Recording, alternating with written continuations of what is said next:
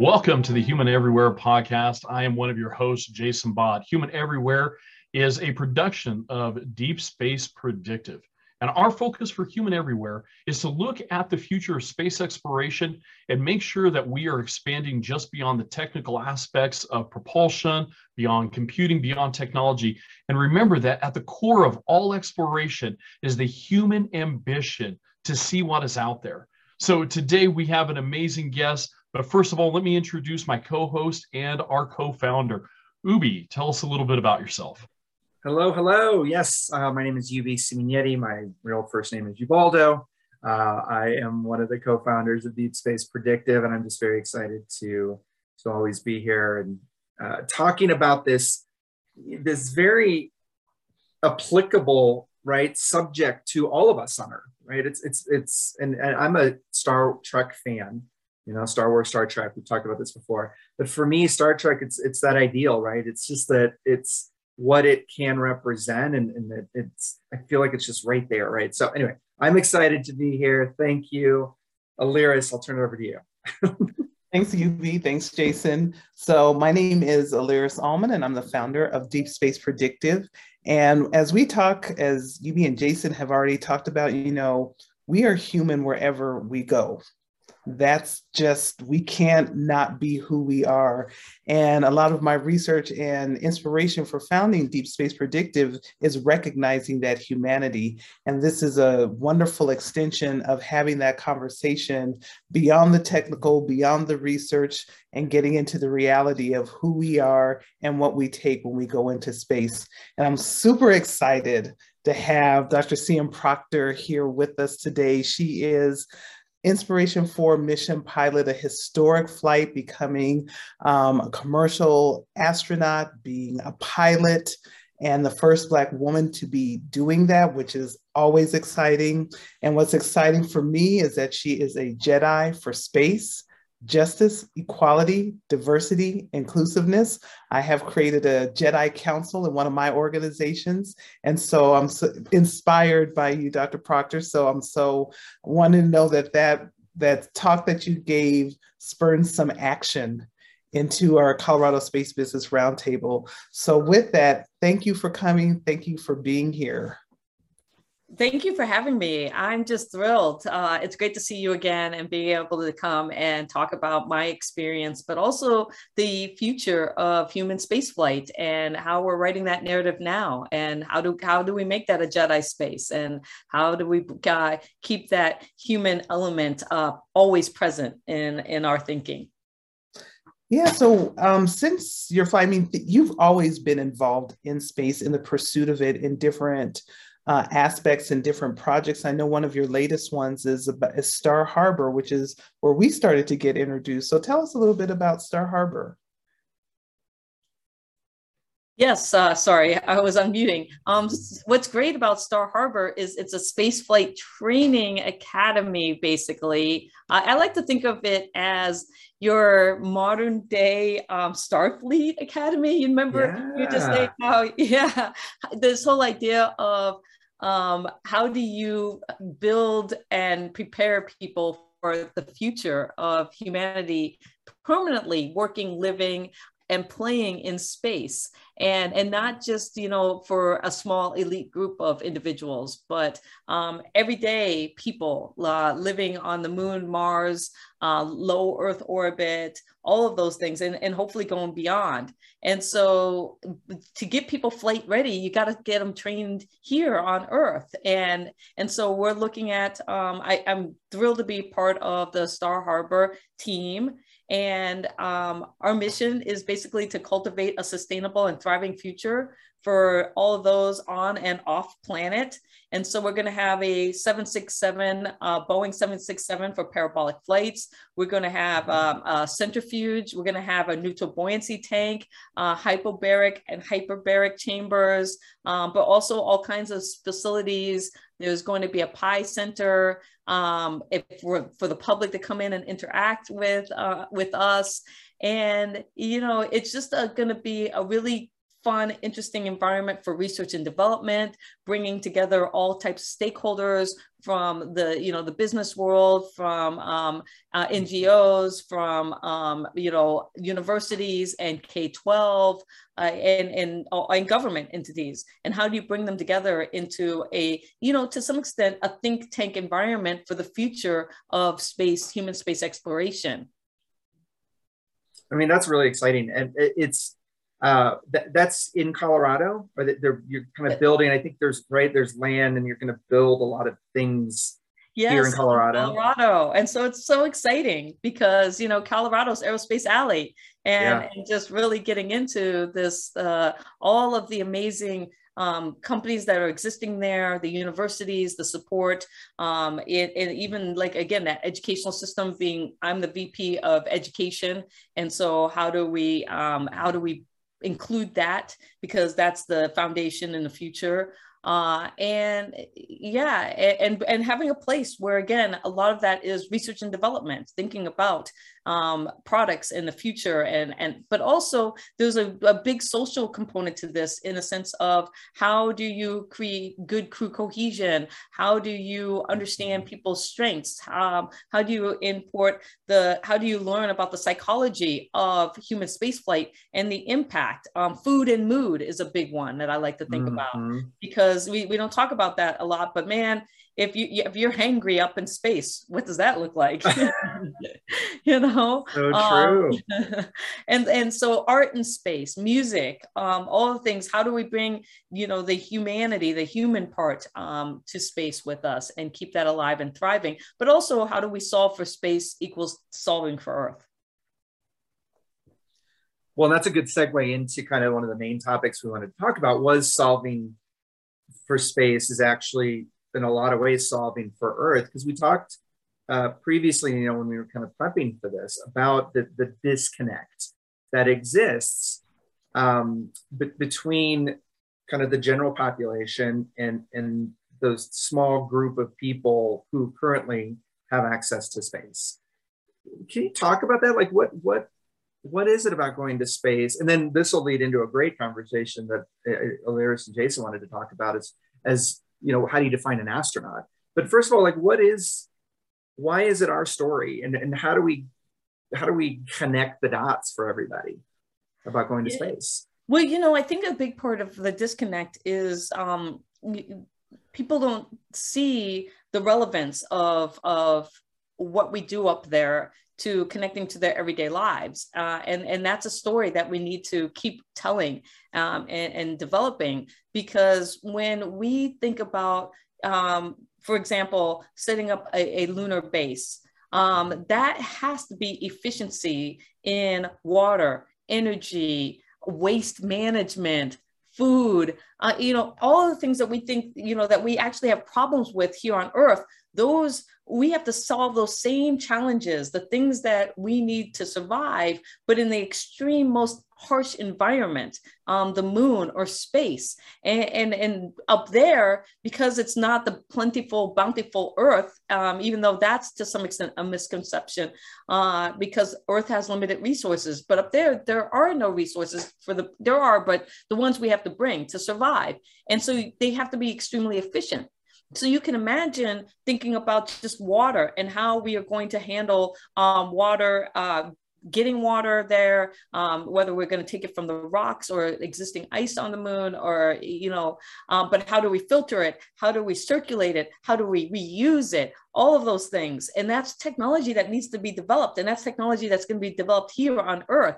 And that's the technology that, because it's such high efficiency, it comes back to making us efficient here. I mean, just thinking about our phones and cell phone and satellite technology, wouldn't exist without space technology. I mean, this is space on Earth, and we don't talk about space on Earth enough. But it's in our lives, everything that we do, and literally connected to us everywhere we go. Absolutely. It's so interesting as you talk about that connection. It truly is an education piece. It's not, we talk about the R&D and how do you explain the R&D, but it's also educating the public about, you know, the reason they can watch their TikToks is because they're satellites. You know, that might, it's, you know, just speaking, just getting right down to the point. If you want to make those sports bets, you need your satellites. You do, or just even the microelectronics, you know, everything has to be smaller and more efficient for space, because sending things, getting out of the Earth's gravity well, it takes a lot of energy. And so we want light, fast, efficient, all of that. And that's a driving force in how we're, you know, dealing with space technology. And that all leads to, again, the efficiencies we see around us and use every single day. But that narrative needs to be told, that story. And that's why this conversation is so relevant. Definitely.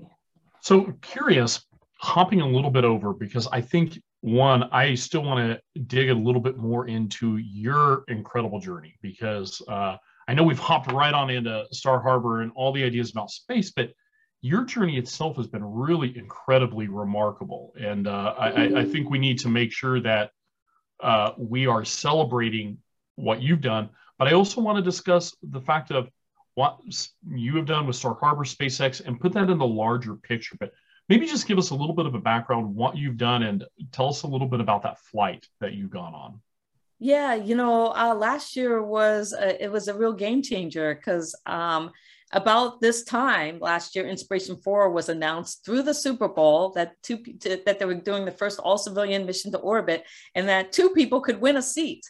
One was the generosity seat. By donating to St. Jude Children's Research Hospital, you could be entered in to win that. Mm-hmm. And then the other one was the prosperity seat, where you showed your entrepreneurial spirit and opened up a shop to sell some type of service, and then created a 2-minute and 20-second Twitter video. You could win your spot to space. And I have been chasing space my entire life. I was born on Guam because my dad was working at the NASA tracking station during the Apollo missions. And so I grew up with Neil Armstrong's autograph to my dad and all this other space memorabilia. And being a science kid, I had my telescope early and was looking up at the stars and thinking, how do I get there? And so I entered both contests, and I ended up winning the prosperity seat. And I did it as an artist and a poet, even though I'm a geoscientist and almost NASA astronaut. Oh, that is absolutely remarkable. Let me ask you a little bit, because this is, if you go on forums, you go on this fact, it actually really caught a lot of, you know, the Twitterverse when Bezos sent up his team. What is the definition of an astronaut? Because there is that very question. I've heard everybody say, well, it's, you know, if you got to go through NASA's whatever 72, 42-step process, that defines you as an astronaut. Or, you know, you've at least got to have some training.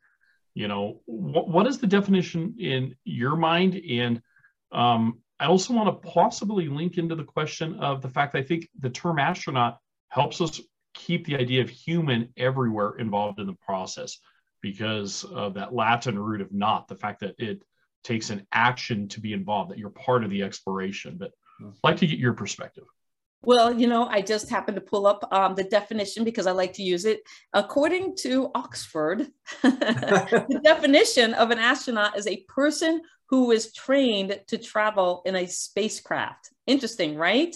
Yeah. And so if you think about that, a person who is trained to travel in a spacecraft versus, the definition of, well, where is space? And so when we think of the Kármán line, and this is the definition of that, it is 100, let me get that straight. It is 54 nautical miles up, or 100 kilometers up above the Earth's surface, where we consider the amount of molecules, per like square inch or whatever that is so minute that you're basically in the vacuum of space. And so there's this high idea of, the definition, you're training to go up in a spacecraft versus a line that you might have to cross to be considered in space and an astronaut. Now, what's interesting when we look at the history of NASA and astronauts, it was a selection process. You got selected to become an astronaut, and you began training. But training did not guarantee flight. but you still have, there's a lot of astronauts, NASA astronauts out there that never made it to space.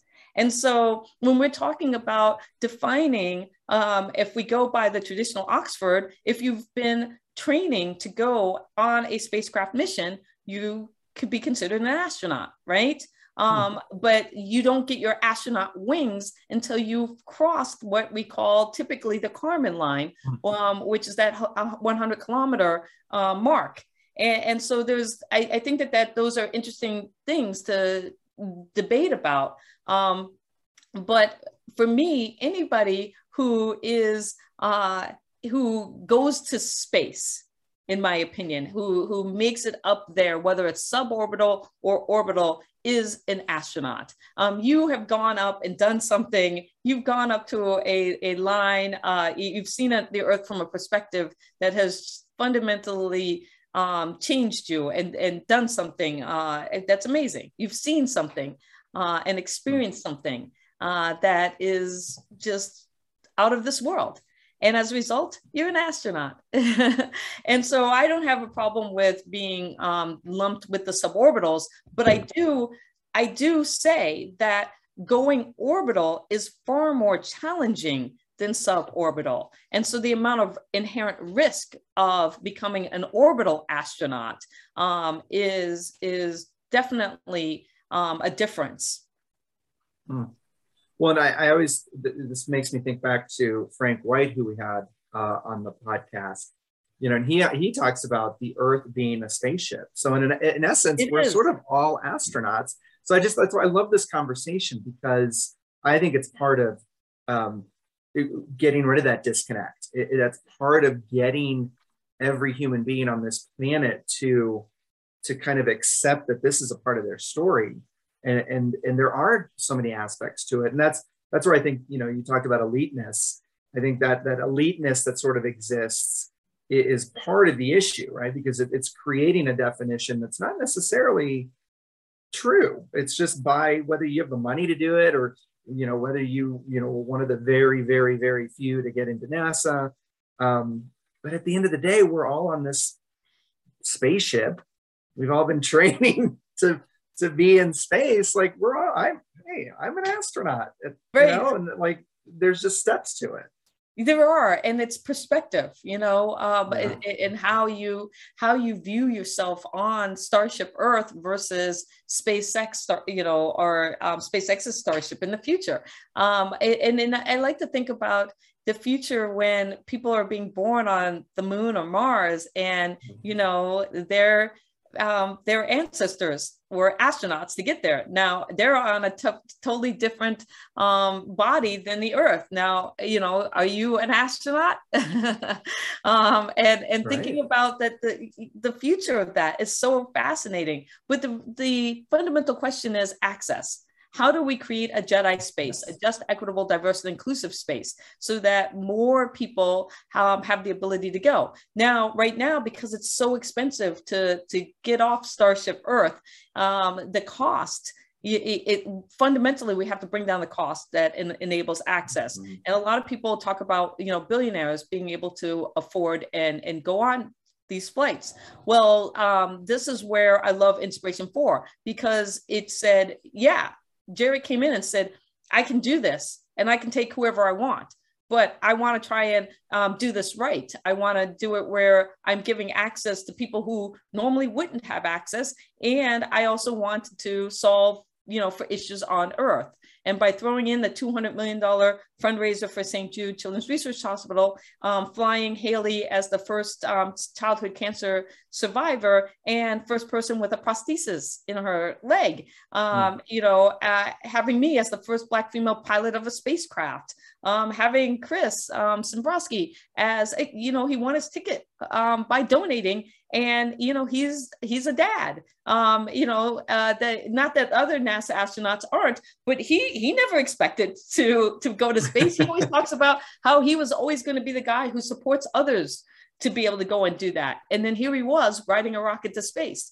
That's where you start working towards that Jedi space and having that conversation by getting the people who have the access right now to be thoughtful about their intentions of who gets selected and how and what they're going to do and the messaging around it.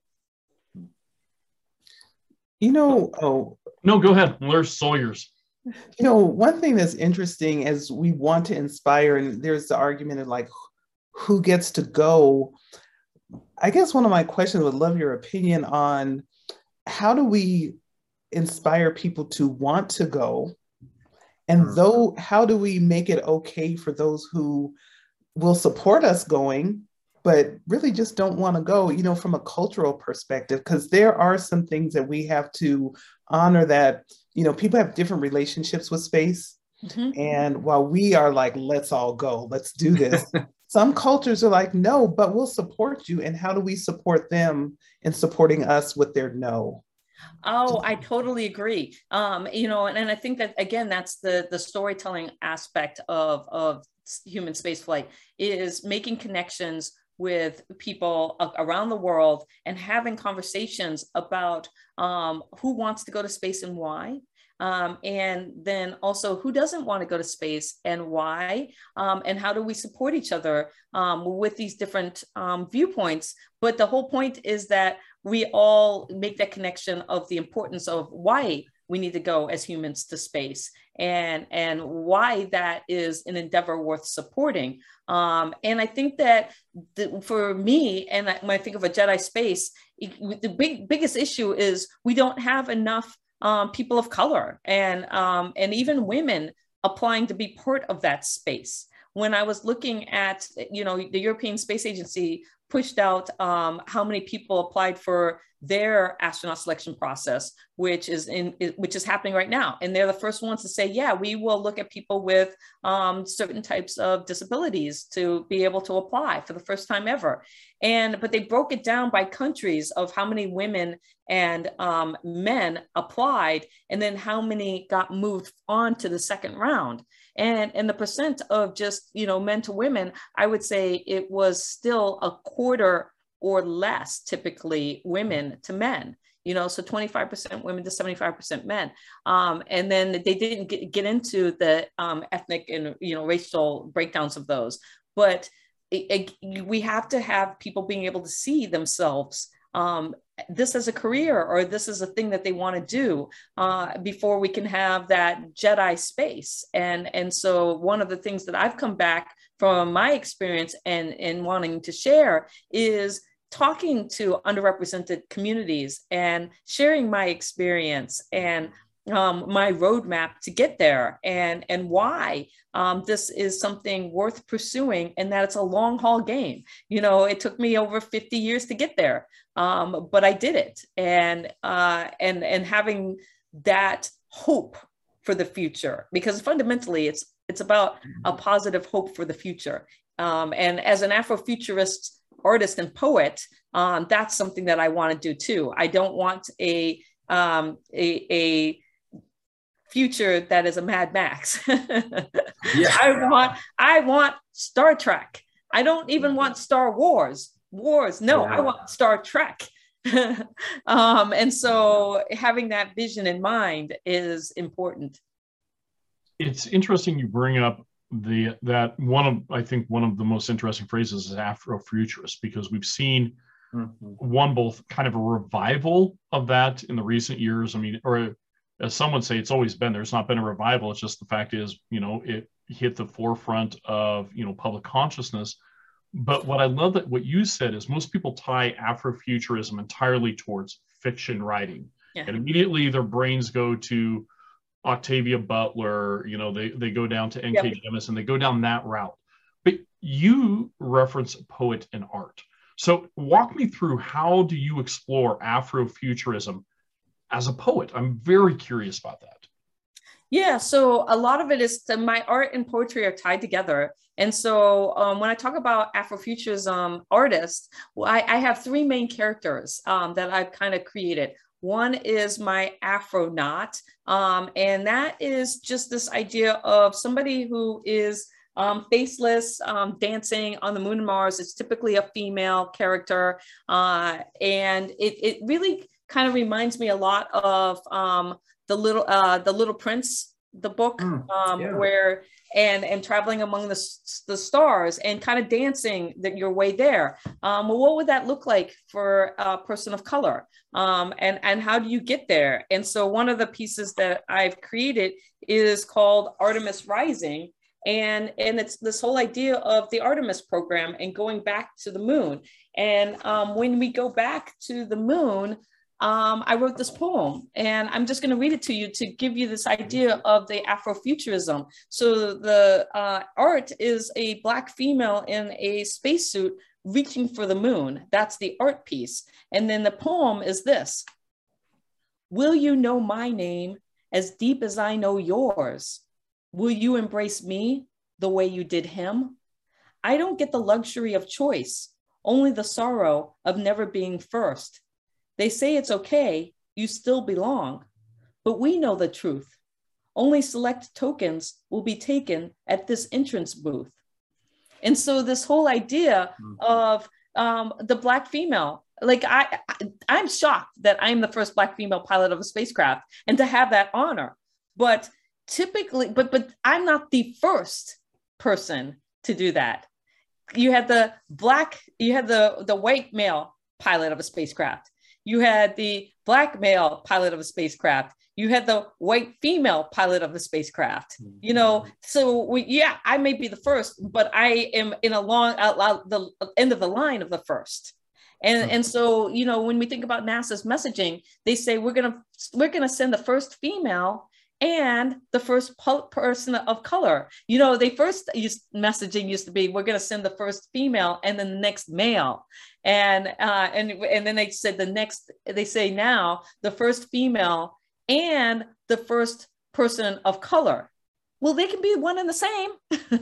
Right. You know, we can check that box with one, you know, or why does it have to be a choice? I mean, oh my goodness, we're amazing people. We have amazing engineers. Build a platform that folds out and then opens up so two people can stand on it at the same time and step onto the moon together. Wow, novel idea.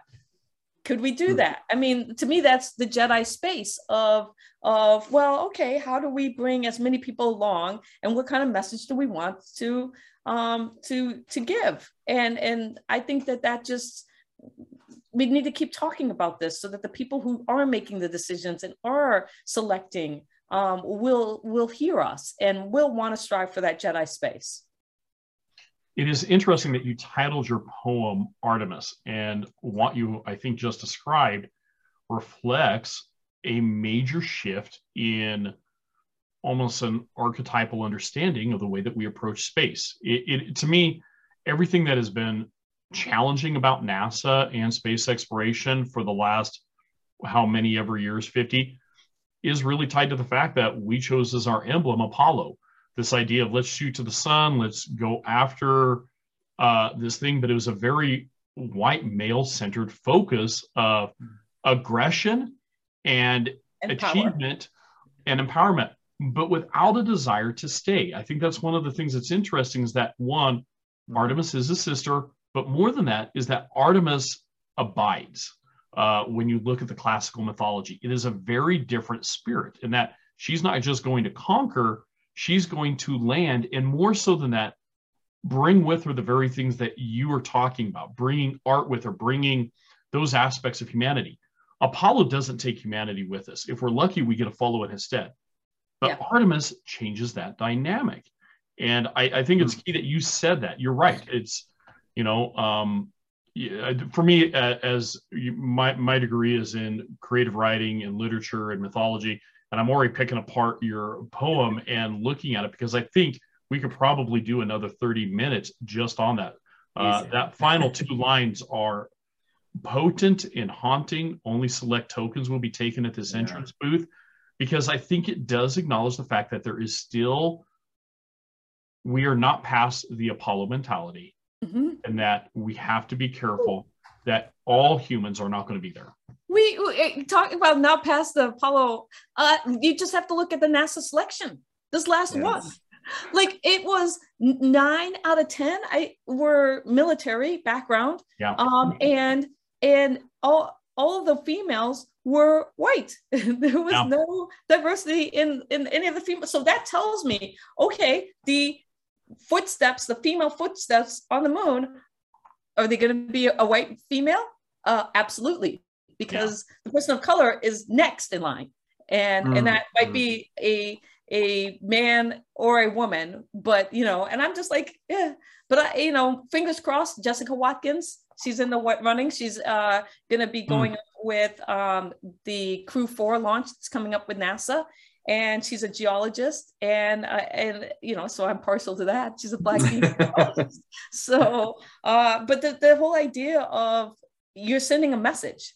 Yeah. And to me, when I saw who they selected in this last one, I'm like, oh, you still have to be military and you have to be pretty much white. Yeah.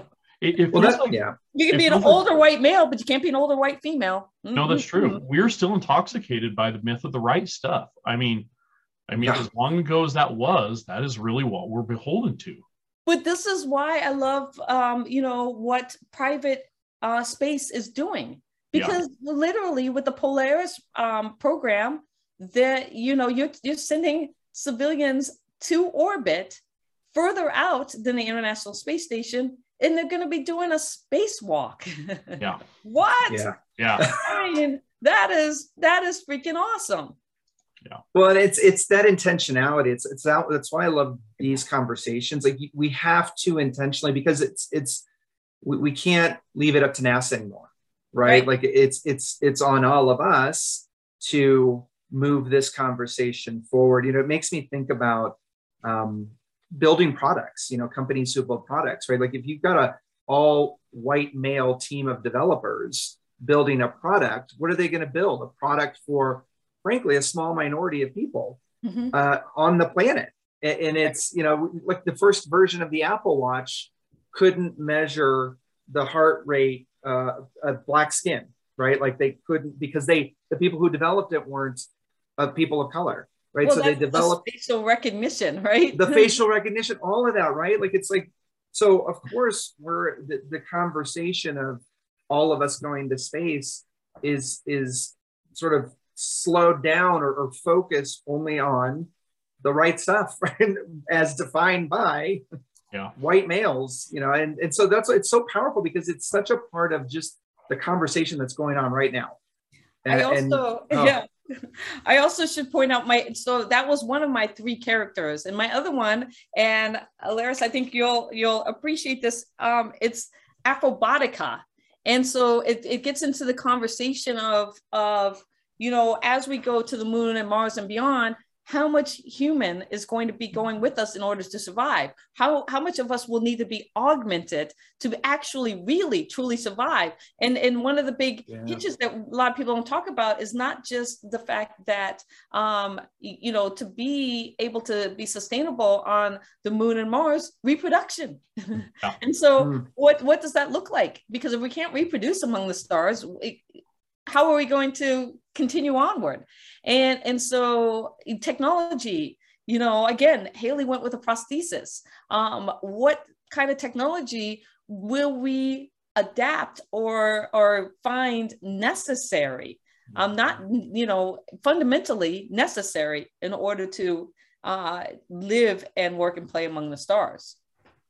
Right, and that is that's where we started. We want to live and play among the stars. We want to take all of ourselves, even if some of ourselves are augmented, whatever that is. Are we taking us as humans or as people? And what does all that mean? And it's been such a wonderful conversation with you, Dr. Proctor. And we're gonna start to wrap up here. We've talked about where we're going, who gets to go. Loved your poetry, like Jason said. That last line, I'm like, okay, it just sent chills. And it's so, so true. What are some last words you'd like to leave with us and, have us to be grounded, but also think toward the stars? Well, I think that brings in my last character, and that's Afro Gaia. And so, and that's Mother Earth. And so Afro-Gaia is all about how, you know, she's watching. We all come from Africa. So this is talking about the earth as a living system that is a part of us, and we're a part of it.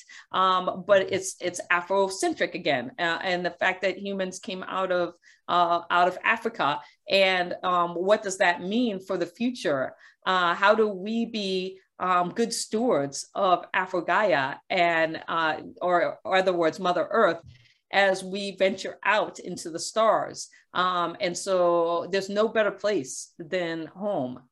Starship Earth is number one, and everything we do out there needs to serve us back here, and making us into the, you know, the utopian planet that we can be when we learn to cooperate and work together and strive for that Jedi space here on Earth.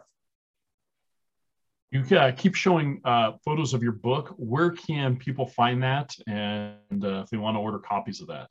It's on Amazon. Now you can Google me on Amazon, Sian Proctor, but it will change it to Stan Proctor. So you have to click right. Sian. No, you got to be like, no, I really want SIAN Proctor. It's called A Space to Inspire the Art of Inspiration. And it's, I hope that you love it, and let me know which poem you liked the most and why. I self-published, so it's my precious little thing here. Fantastic. Well, Dr. Proctor, we so enjoyed our time with you. You have been an incredible inspiration, and we fully recognize someone who galvanizes with our message of human everywhere. And it is fantastic to have you involved in the space community and being able to make waves like you are. And so we deeply appreciate your time here with us. On behalf of Deep Space Predictive and Human Everywhere, I am Jason Bott, along with Ubi Seminary and Aliris Allman, and we want to thank you all for joining us for today's podcast. Bye, everyone. Thanks for listening. Thank you.